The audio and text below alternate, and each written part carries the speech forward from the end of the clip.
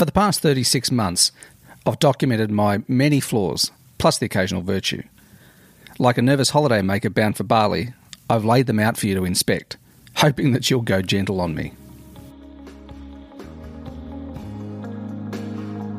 Hey, it's Peter, and welcome to On Your Terms, a show all about personal reinvention based on meaningful work, autonomy, and living a happier, more intentional life.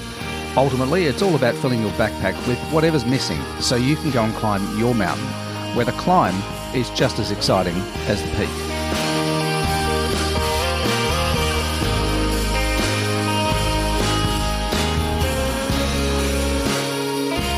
Welcome back to the On Your Terms podcast. I'm sitting here with a nice glass of Baileys. I don't know if you can hear the ice on there.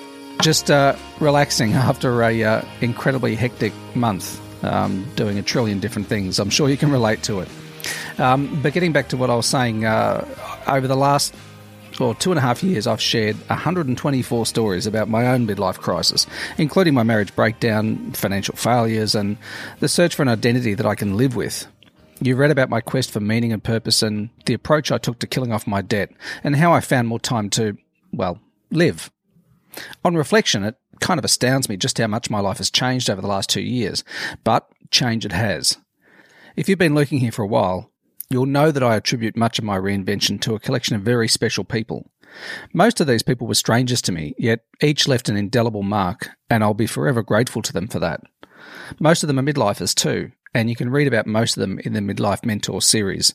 If you just go to the homepage, midlifetribe.com, and scroll down a bit where all the latest posts are, you'll see a link there to the Midlife Mentor series. Now that I've announced my new project, OfficeAnywhere.co, I thought it was time that I backtracked a little and shared some of my most popular stories. Each one seemed to strike a chord, triggering honest, candid responses from people I've never met. Together, they chronicle some of the most valuable lessons learned on my journey towards a happier life.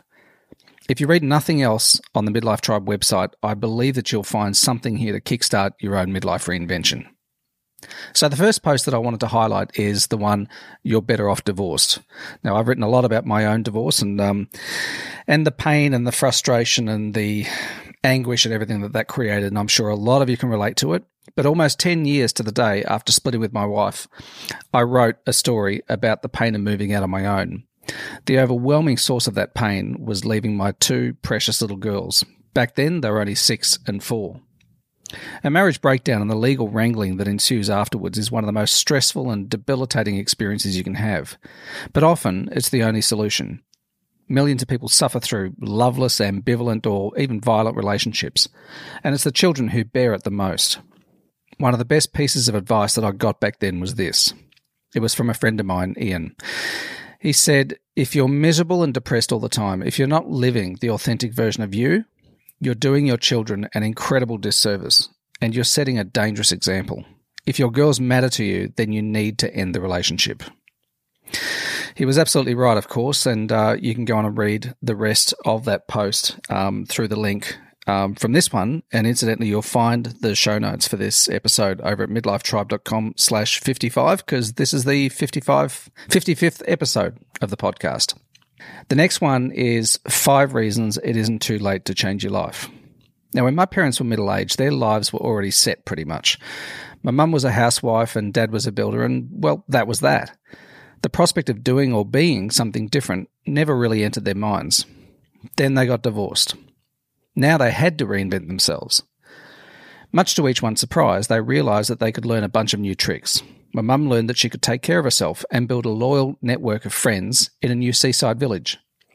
My dad discovered that there was more to life than work, thank goodness, and he began his new life up in the mountains doing the kind of things that he'd longed to do but never allowed into his life. Uncomfortable and painful, as it was in the beginning, I think both are better people for the experience. And so it is with each of us. We needn't wait until a tragedy forces us to reinvent ourselves. Instead, we can choose it. As midlifers, we have 5 levers at our disposal, and we can deploy them to strike a dramatic reinvention starting today. So I would urge you to go and read that post and discover what those 5 levers are. The next one was entitled Midlife Crisis or a Chance to Reinvent Yourself. In late 2017, I asked a few hundred midlifers what their top 5 concerns were. And I began them by telling them what mine were. First off, my biggest concern, I guess, at the time was having enough invested so I could live comfortably when I hit 60. I'm happy to say that that's pretty much on track, taken care of. Number 2 was clearing out my debts, and I've also dealt with all of that. And I wrote a book about it, Breathe Again, Debt-Free in 3 Simple Steps, and you can find a link to that somewhere on the website. The third one was learning to be happy with less stuff, and that I'm definitely doing. That's an ongoing thing, and I'm a very staunch advocate now for living more with less. The fourth one was finding more time to pursue passions and to play with my son and just live, just enjoy life. And that's certainly on track now too. And the fifth one was to improve my health so that I can keep up with my son when we begin outdoor adventures together.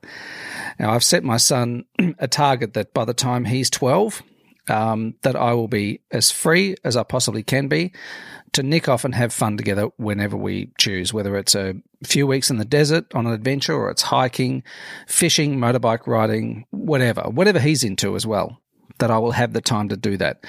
My dad started taking me on adventures when I was about 12, and from then on I had some of the best memories of my lifetime hanging out with my dad, doing all those kinds of wonderful outdoor adventures. So that's goal number 5. Now, the feedback that I got from these people showed a consistent pattern, and it was one that echoed my own experience. Here's what they told me. Number 1, money is a big issue. They're worried that they'll never have enough for a comfortable retirement. Unsurprisingly, many of them seem to lack basic investment skills, so instead of leveraging their income, they're spending everything that they earn.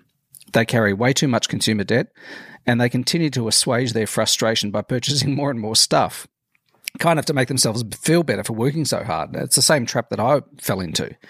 You work and work and work and work, and then you go and buy yourself stuff, often with debt, just to make yourself feel better for working so hard, and then you end up working hard to pay off that debt. It's a vicious cycle. The next one was living in the here and now. For most of us, midlife is the busiest chapter of our lives. There are endless demands on our time and resources, with family and career dominating every waking hour. Respondents to my query said that they struggle to be present with their kids, with their partner, and with their environment.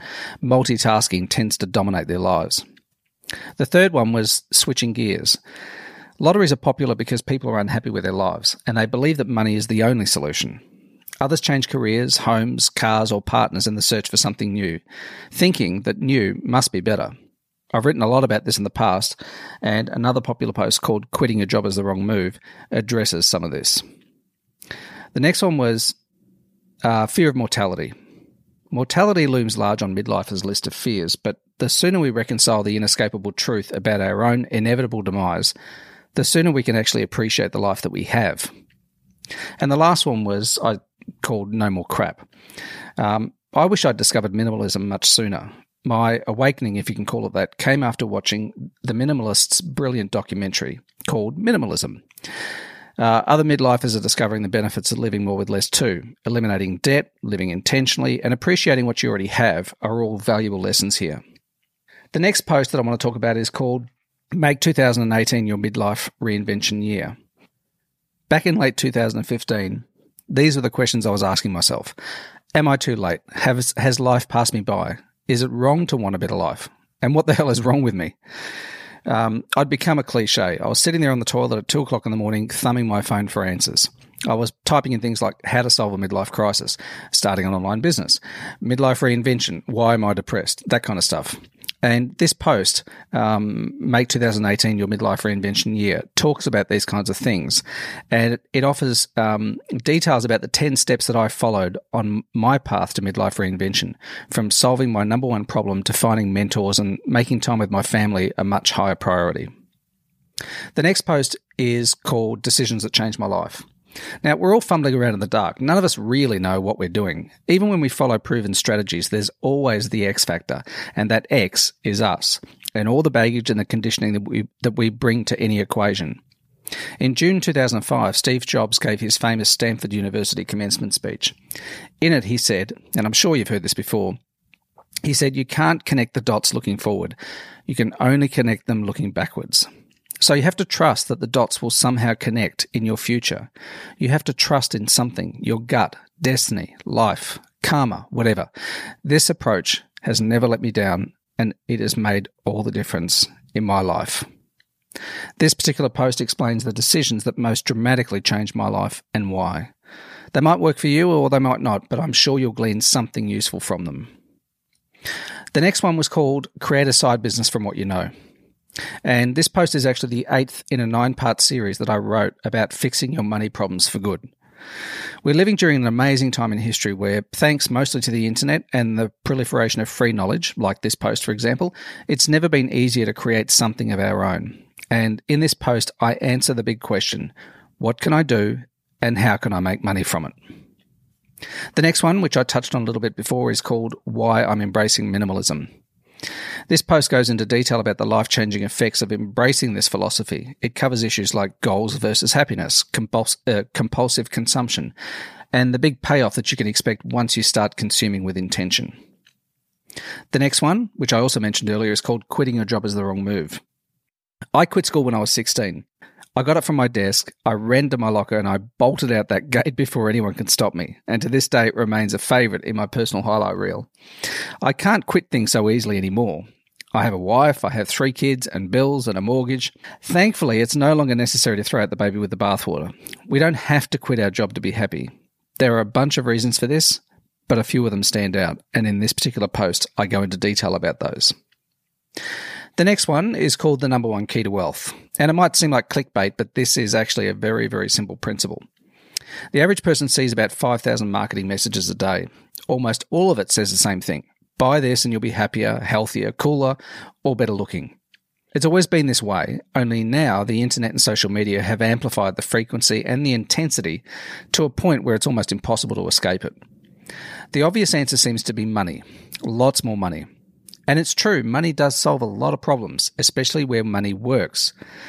It isn't everything though, and many people lose themselves, their family, and their health in the pursuit of it. I believe that building long-term wealth is like brushing your teeth. Do it every day, don't analyse it too much, and get on with your life. You don't obsess over your teeth, you just do what needs to be done, whether you feel like it or not. And this post illustrates the most important key to wealth, along with its pigeon pair. Read it, do it, and then get on with your life. The next one is called Finding Time to Reinvent Yourself. I used to admire people who were busy. I assumed they were important or popular or that their skills were in high demand by influential people. Because of this, I wanted to be busy too. This single belief informed some of my most destructive behaviours, leading to bad spending habits, one heart attack, and many wasted hours on the wrong priorities. Now, more than ever, we must learn to enjoy our lives. Once I truly understood how short life is, I set about living it on my terms. This post details exactly how I found time to reinvent my life and to get back to living. Anyway, I hope a few of these posts are as helpful to you as they were to those who told me about their own transformation. Go to midlifetribe.com/55 and you'll find the links to each of these posts in the show notes for this episode. And as always, feel free to write to me anytime. You can find contact links for me on the website, midlifetribe.com, and let me know what you're up to. Anyway, until we chat again next week, here's to living and working on your terms. I'll talk to you then. See ya.